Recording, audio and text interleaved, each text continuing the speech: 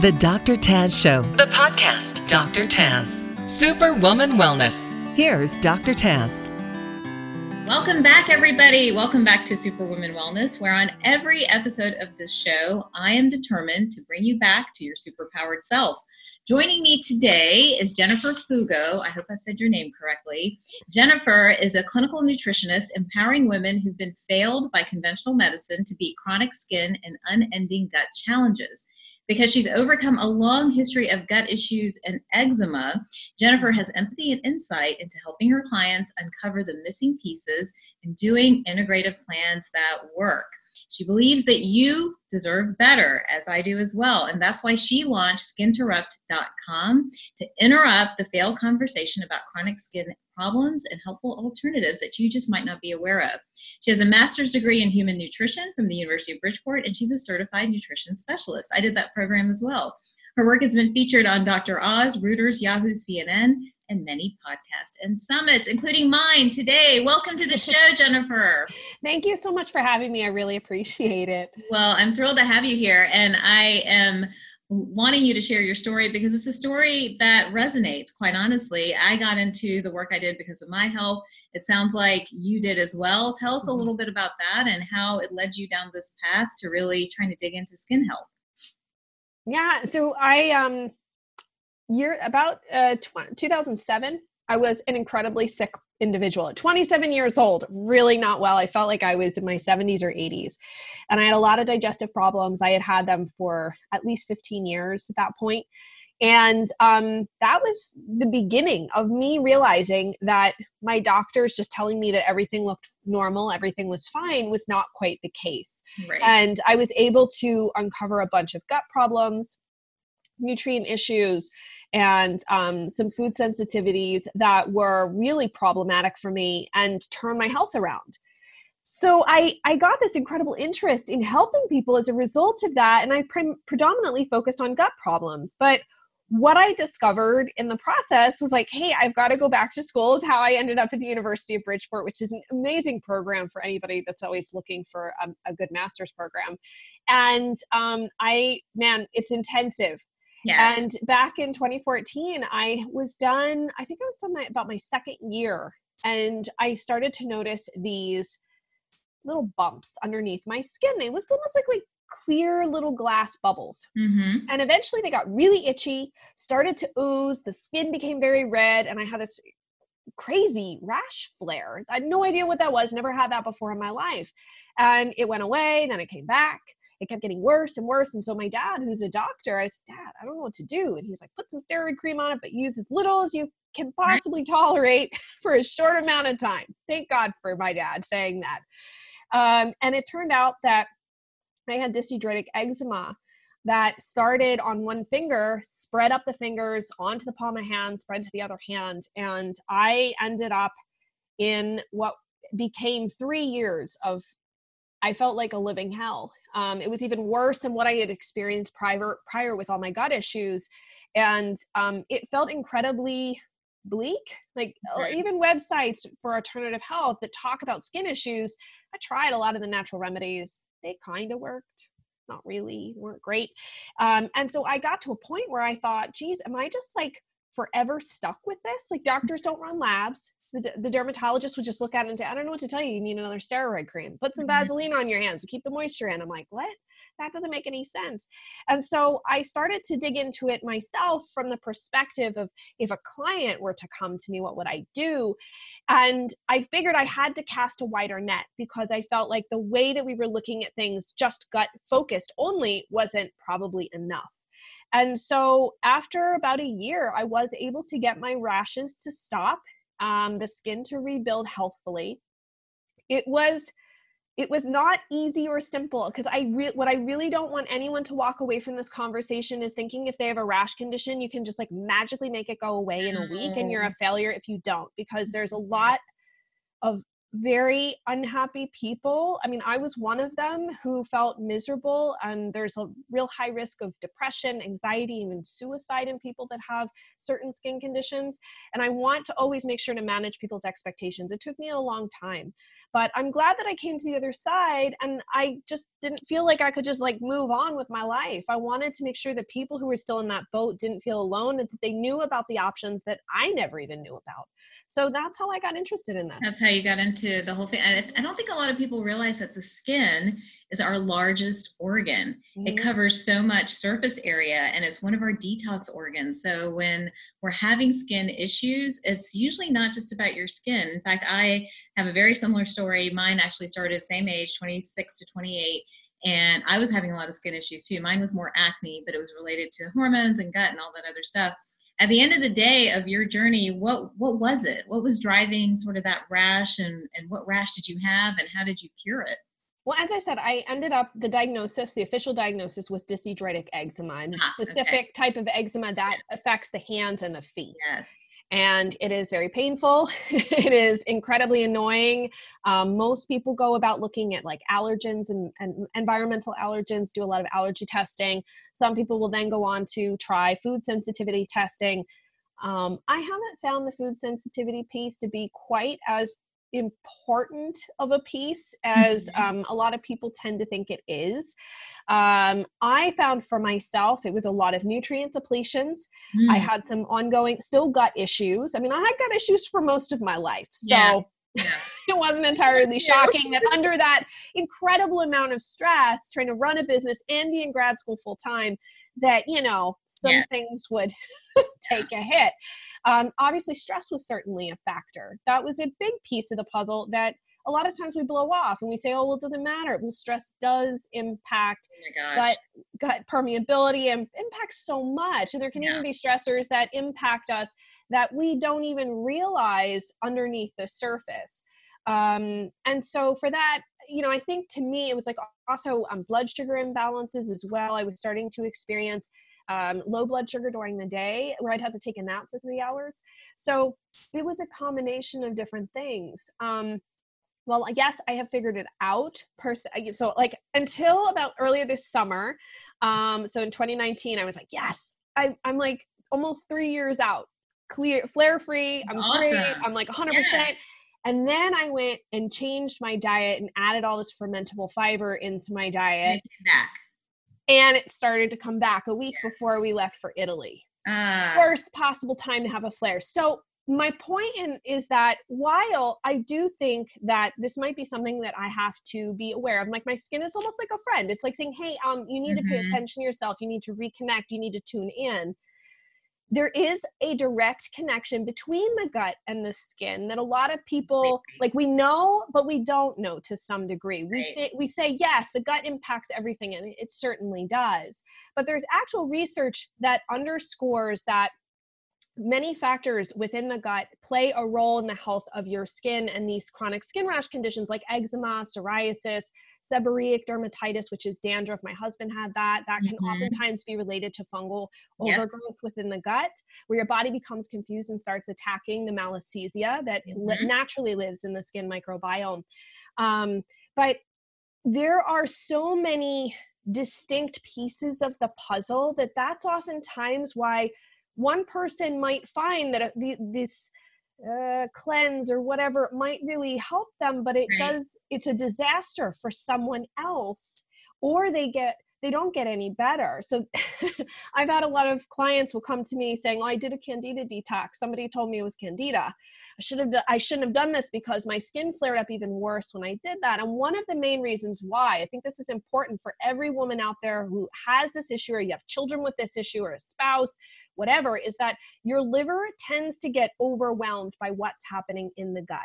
There are two different phases of detoxification. The second phase requires a lot of nutrients. If you don't have enough of those nutrients, things back up. And as you said, we have the skin is an elimination, is one mode of elimination, right? We sweat things out. But your liver also is a part of our elimination system.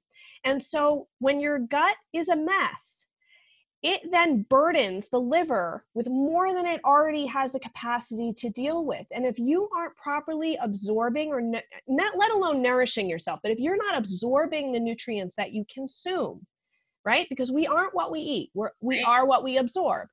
Your liver may have a really hard time processing all of the toxins that are thrown its way when you go to do some sort of like candida cleanse or a gut protocol that you read about online that somebody else had really good luck with.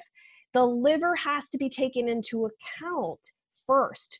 So when I work with clients, the first area that I always start with is their liver, to make sure that we address what's already backed up and then have it prepared for whatever else we need to do. I think that is fascinating because I, for a long time, have, the liver, when you look at Chinese medicine and Ayurvedic medicine, is the root of so much. And it's considered a part of the gut. And conventional medicine, of course, we're always taught that it's a separate thing. It's not related to the colon. It's not related to digestive health. But those guys, thousands of years ago, connected our liver health to everything. And the connection to stress, they had beautifully demonstrated, saying, when we, especially women, get stressed, what we do is we hold that emotion in the liver, and the liver gets clogged. It gets emotionally clogged, then it gets physically clogged, and then we sort of store estrogen, we start spiking insulin. We have all these other ramifications from this liver getting clogged by our stress and by our emotions. So it's fascinating to hear you talk about the same thing, because I feel like the poor liver gets ignored so frequently. So I think that's great that you're seeing that same exact pattern. You talk a lot about, I want to come back to the liver and what you do to clean out the liver, but talk to me a little bit about this concept. So we know a lot about leaky gut, but we don't know so much about leaky skin. So tell me, like, leaky gut, leaky skin, leaky kidney, leaky brain. These are all things that we've been talking about. Why is everything leaking? So explain that to us. Well, that's interesting. Everything is leaking. It's not necessarily a good thing. We want our barriers to be secure, right? So we can apply that to many things in life. But when we think about the digestive system and leaky gut, what we're saying is that there's this level of permeability or access from the outside world, because the gut, the inside of our tubes, is technically the outside of the body. Right. And so the outside world is able to come in contact and mingle with the inside of the body in a way that it's not supposed to. And so a similar thing happens at the the level of the skin, in which the pH changes. We also can see that within the gut as well. Right. So both the colon, so a lot of people don't know that the colon and the skin actually should be more on the acidic side. They should not be alkalized. Right. And so the skin, yes, exactly. And our skin should actually be a pH between 4.5 and 5, not 8, 10, 12. So the closer we get to 14 means that we're very alkalized. And there's this push toward, you can't use your pH testers on your skin. I know you're all for your pH testers and planting on your skin. It doesn't work that way. It doesn't. There actually are some big companies out there that are working on devices that you could test the pH of your skin. Nothing has come to market yet. Yeah. So there's a lot of exciting things going on, but what can happen is the pH balance shifts. The microbiome that lives on the skin starts to shift, especially in cases of eczema, for example. We tend to see a shift towards Staph aureus, which we shouldn't really see staph on the skin in healthy individuals. We start to see a breakdown of that lipid. It is a lipid-loving microbiome, by the way, which is what separates it from the gut microbiome that really thrives on fiber. However, the thing that's cool, and there's some really interesting research to show that the short-chain fatty acids that are produced, think of them as almost like waste products of the bugs in your gut. Those short-chain fatty acids actually make their way out to the skin and help to establish this healthy microbiome on the skin. So if you're having microbiome issues at the level of the skin, it also likely means that there's a problem internal as well. Right. So just doing topicals alone, oftentimes, that's why somebody will say, well, I use an antibiotic cream and it goes away and then it comes back. And that's usually why, because there's something internal going on that's not allowing the anchor to be set to hold everything nice and tight. So as far as what your skin microbiome or your skin barrier should look like, it should look like bricks that are nice and sealed, right? Think of a brick wall. The corner mix is nice and the bricks are pointed. Right. Well, we start to see a breakdown of that mortar mix. We actually have a protein called filaggrin that's produced by a gene called filaggrin. And one really interesting thing is about 30% of people who have eczema can have a SNP in this particular gene. That said, so it's not critical for everybody going, oh my gosh, I need to go get tested for that. Right. It's probably not worth it. And I've talked to a number of dermatologists who have said it's not worth it because at the end of the day, internal inflammation and external inflammation, so scratching, for example, is external inflammation. Yeah. Those two forms of inflammation actually drive this, sort of a inefficient and inaccurate production of filaggrin. So one really great way to help your body produce that mortar mix, that filaggrin, is to reduce inflammation. So you've got to find out what's driving it. If it's gut infections, if it's gut dysbiosis, gut dysfunction, if there's even, we talked about stress, trauma as well. Early in your life, it could have happened when you were a kid, could have happened a week ago, any number of things. Trauma is a major factor, hormone imbalances, thyroid problems. I mean, the list is pretty lengthy of what can cause issues. But so it's if you important. had to do like a 1, 2, 3, like what are the top 3 things that you're seeing as the root of a lot of skin issues? Like, my mom, for example, is a really tough case that we're working with in the practice, and has just, her skin microbiome has shifted, and it's shifted from probably Staph epidermis, which lives, by the way, for all of you who don't know, it already lives on us. It's normal to have that, but it's shifted to Staph aureus and maybe even MRSA, which is methicillin resistant staph. And the poor lady, like, she sweats and she breaks out, into a flare. She's so frustrated because she's so limited. And we spent a lot of time trying to figure out the immunology portion of it, the hormone portion of it, the gut portion of it, how much is candida, where her microbiome has shifted to yeast overgrowth.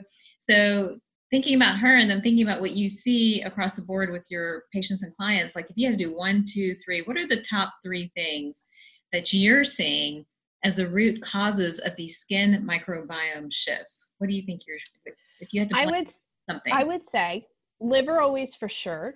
So Okay. we have liver detoxification challenges, meaning we need to support the liver, not detoxify it. Right. Nutrient deficiencies are a huge piece to this. And then I would say a combo of gut microbiome and gut microbiome dysbiosis and gut dysfunction.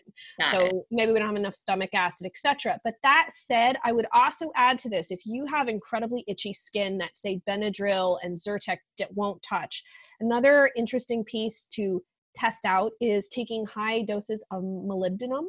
That little known micronutrient is actually a really important factor in the sulfation pathway and helping us to convert sulfites to sulfates, which we need in the body.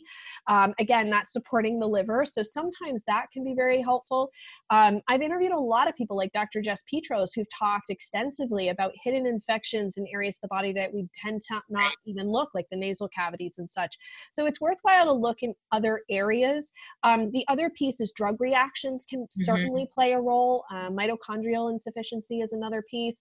And if you tend to itch, this was a tip from Laura Adler, who I've talked to extensively about environmental exposures. Yeah. If you tend to itch and see flares when you sweat, then the question is, what is your body pushing out through the skin? We tend to detoxify heavy metals through the skin. There's a lot of different things going on. So that may be another area to look at, like what is being pushed out of the skin. If you sweat, get in the shower as quickly as possible. Get the sweat off of you. Don't allow it to dry. Get the clothes off of you and wash them. Don't sit in them because you're allowing whatever's coming out of the skin to sit on the skin. So, for the patient out there, anybody watching us today, this is a lot of info, right? I mean, this is a lot of like big words, big language, mitochondrial insufficiency, a lot of the lingo that we're using day in and day out in practice. But I think I want to bring you guys back to the central concept of the liver and the gut being involved in leaky skin. I think that's really probably the take-home message if you're looking for like that punch of what we're going to get out of this particular episode.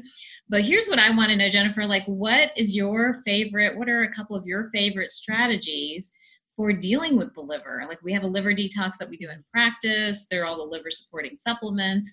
There are liver supporting teas and herbs like dandelion root and all of these other ones that we talk about.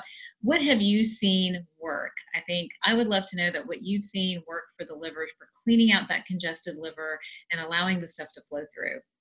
One of the supplements that I really like that I'm sure, your patients can get in your office is Amino Detox from Designs for Health.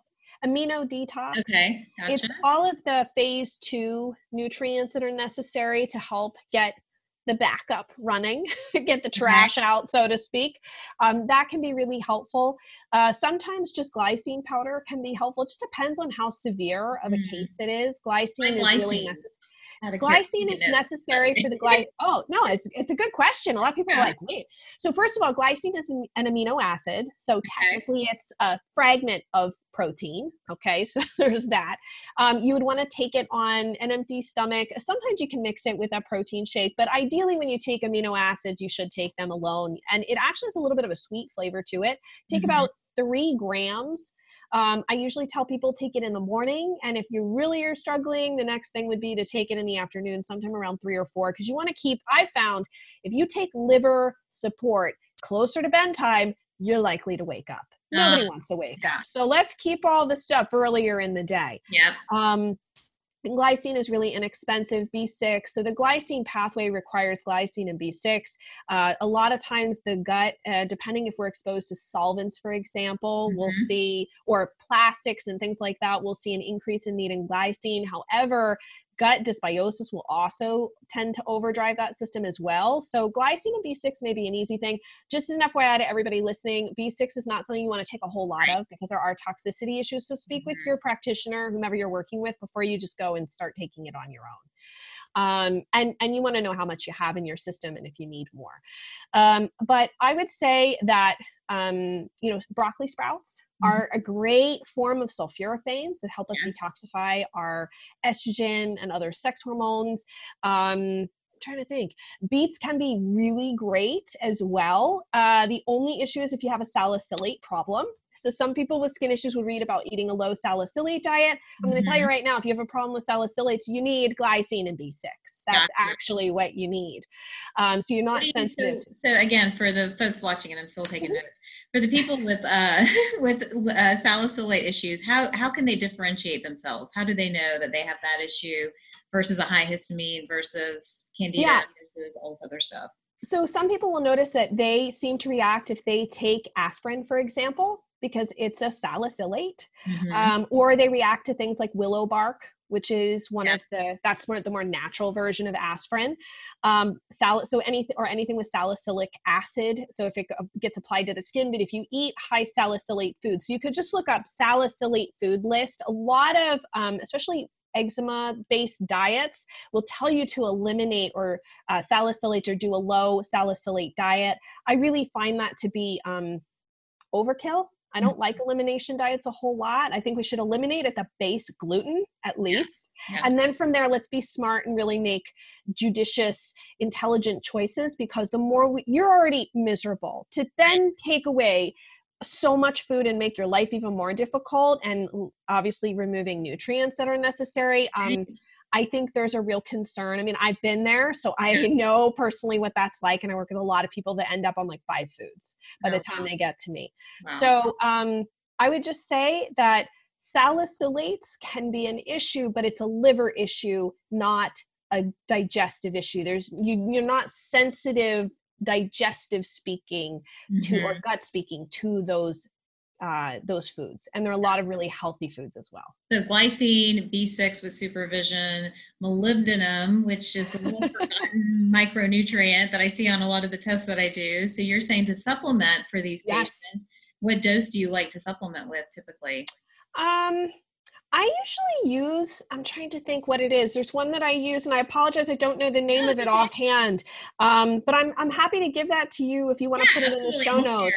We'll share it maybe when we post it. And the other thing, the last little point I would love to also point out to people is there's this big craze with coconut oil. And I just want to caution people who are listening, if you've read that coconut oil is good for everything, and it is good. It's not good for skin rashes. Some people will say that for psoriasis, it tends to be okay, but especially for eczema, where there is skin dysbiosis happening at the level of the microbiome. Coconut oil is way too antimicrobial. It's also very alkaline. So it's at like an 8. Remember I was saying we want to be down at a 4.5, and that's a huge jump, by the way, if you're not familiar with the pH scale. And it's just the molecules of coconut oil are too saturated. They're too large to be absorbed. So a lot of times it will feel like saran wrap laying on top of the skin. And I've actually noticed an increase in people who are allergic to it topically. So they thought that they had eczema and they were applying coconut oil to their skin and noticing that it was getting inflamed, red, puffy. And in actuality, once they stopped, because they read an article that I wrote about it on my site, they were like, oh my gosh, it was the coconut oil. Wow. So just be mindful. There are other oils out there that are better options. If you do have rashes, I would say skip the coconut oil. Which oils would you recommend then? What are your favorites? I love jojoba because it's actually the closest to your sebum that your skin produces. It's a wax. It also tends to be hypoallergenic. So it's a liquid wax, believe it or not. I also love avocado oil. Olive oil is also really great, believe it or not. There's a lot of other great ones like apricot oil. I even like CBD oil to use topically, but it just has to make sure, again, it should not have a coconut or MCT oil base. It should be hemp or olive oil base with no flavorings in it. Apply it topically? Yes. Yeah, there's actually yes. So there's actually some really interesting research that's coming out comparing it to using topical medications and actually helping people get off of different meds that they're on because of eczema. So there was a great paper written by Dr. Peter Leo about it, and I've interviewed him extensively about this, and he uses it in his clinical practice. He's a dermatologist. Yeah. So it can really help reduce inflammation. It can help reduce your dependence on topical steroids. So feel free to discuss it with your doctor to see if it's safe for you. But I would just say, be careful of the salves. A lot of times they contain menthols. That's why I tend to just tell people, just stick with the oil, just apply some drops and spread it out just as you would a regular oil. Gotcha. Well, great advice. And I do, before I leave you, I know we're getting close on time here, but you talked about labs, or you mentioned something about labs. Like what labs, like for anybody out there listening who can't come to our practices or come see us, like what are some of the labs that you recommend that they do to help them sift through this issue of leaky skin, salicylates, all this other stuff? Or are there things that you just know are super reliable and that you'd like to order? Well, I would say first off the bat, you have to know that conventional labs and functional labs are friends. Different. Thank you. They're different, but they're friends. And they help take a square and turn it so you now see that it's actually a box. Right. So it gives us a different perspective, but they complement one another. I love that analogy. I think I'm going to have to use that. That's awesome. And so what I would say is, as far as conventional labs, these are things you can ask your regular doctor for. It's highly unlikely your dermatologist is going to run them. Some will, most won't. They'll say, I don't do that. But I always like to ask for a CBC panel, a fasted CMP. I love to look at the lipids as well, just to get a sense of what's going on with the liver. Sometimes people have too low of cholesterol, surprisingly. Yes. So, we've had this push to push it lower, and it's important to know that because we need cholesterol in our body. And so I would also look at vitamin D, vitamin A, B12, folate. I also love to look at erythrocyte or red blood cell zinc, because zinc is really important, especially if you've had trouble with your rashes or your skin healing. Right. That oftentimes is missing. Even finding an organic, very clean diaper cream with some zinc in it, and you can apply it topically. Sometimes that can help. That's sometimes a good, easier step than taking zinc orally and messing up your copper zinc ratio. Gotcha. And that tends, at least from my research, not to do that. And I like to look at homocysteine as a functional B6 marker. Right. Those are probably, at least generally speaking, what I like to look for. It just depends on what else somebody has going on. And that homocysteine, if that homocysteine is high, are you thinking those people are low in B6? Yes. Yeah. And they tend to be like so then you take that, you're looking also at their blood cells. So sometimes with the CBC panel, you can see things like iron. Yeah. Ferritin is another good one to look at iron storage levels. Right. But you can see B12, folate, and B6 in some of the way that the red blood cells show up. So homocysteine can be helpful. And then I love to look at functional labs paired with those. Right. And so an organic acid panel will help us because it'll look at other markers that will help corroborate like B6, for example, B12, etc. I always like to do them together because I've had some instances where on an organic acid panel, it looked like the person was low in B12, for example. Then you get the serum value, which is really storage for them. No, it's high. Yeah. Yeah. So you really have to look at both. And I think if you are a practitioner or you're someone that is somehow involved with that, you really need to be careful before, I think a lot of times people think more is better. That's not always the case. We don't want to just start throwing supplements at problems. We need to understand what the underlying issue is. And so I love an organics panel. That can be really helpful. And a really good stool test can sometimes also pick up, especially if somebody's so uncomfortable, really severe. They have a history of, say, traveling in third world countries. That's a big red flag. If you've been to India, if you've been to Nepal, if you've been to Africa, most of the clients that I've seen that have really severe skin issues that have traveled to those countries all have an infection of some sort, whether it's bacterial, fungal, or parasitic.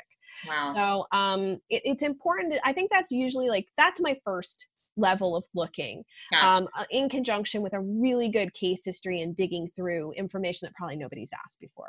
I mean, I love that idea of thinking about the functional labs because many of them are out of pocket, but thinking about them as a box and giving you a three-dimensional view, because I've had the same thing happen where you have high B12s, high serum B6s, and then you go and do the functional labs or the integrative labs and it's low, and so it's again trying to bridge that discrepancy. So looking at intermediate markers like the organic acids and homocysteine and stuff is really helpful with all of that.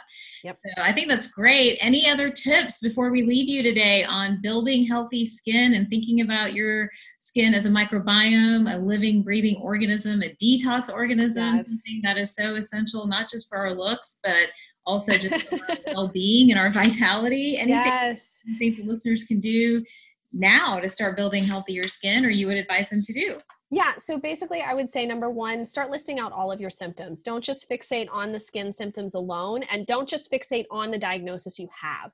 Be very clear and specific about what your skin rash experience is like, because it can be different from one person to the next. And those clues can actually help someone like myself or yourself figure things out of where we need to dig. So that's a big piece of the puzzle. The other thing I would say is, if you can tolerate it, adding some ground flaxseed to your diet can be really helpful. It may be the omega-3s. But I've had some really good luck with adding ground flaxseed, adding some oats, but always make sure they're certified gluten-free oats. Regular oats are contaminated with gluten. To your diet can be also helpful because of the beta-glucans. Wild-caught cold water fish can also be really helpful because of the omega-3s. I think generally speaking, a varied diet is the best, but also making sure you're getting enough protein. 70 to 80 grams a day is a good place, at least that I found, because if your skin's really messed up, you've got to rebuild tissue. Oftentimes you're depleted. You need protein to build your neurotransmitters, to build some of your hormones like your thyroid hormone and all of your enzymes. And that's aside from muscle. Right. So we do really need to make sure that we're getting enough protein, that you haven't pared it back to the point where you're just not getting enough. And protein, oftentimes, especially for women, as we get into our later 30s and shifting toward that perimenopausal stage into menopause, having adequate protein is really important and can very much help your mood and many other things. So that's where I would start. Awesome. Well, great information today. Thank you so much. And I know everyone watching today and listening today hopefully benefited from all this great skin information. Your website again is skinterrupt.com, correct? If anybody watching or listening today wants to connect with you, what's the best way for them to do that? I would say skinterrupt.com. I'm also over on Instagram, Jennifer Fugo, and I host the Healthy Skin Show. So if anybody's looking for more information, I've got a ton over there. Awesome. Well, thank you for joining me today. And for everybody else, Thank you guys for watching and listening to this episode of Superwoman Wellness, which, by the way, is now on Spotify as well. If you enjoyed this episode, please rate and review it and share it with your friends. But I will see you all next time. Thank you for joining.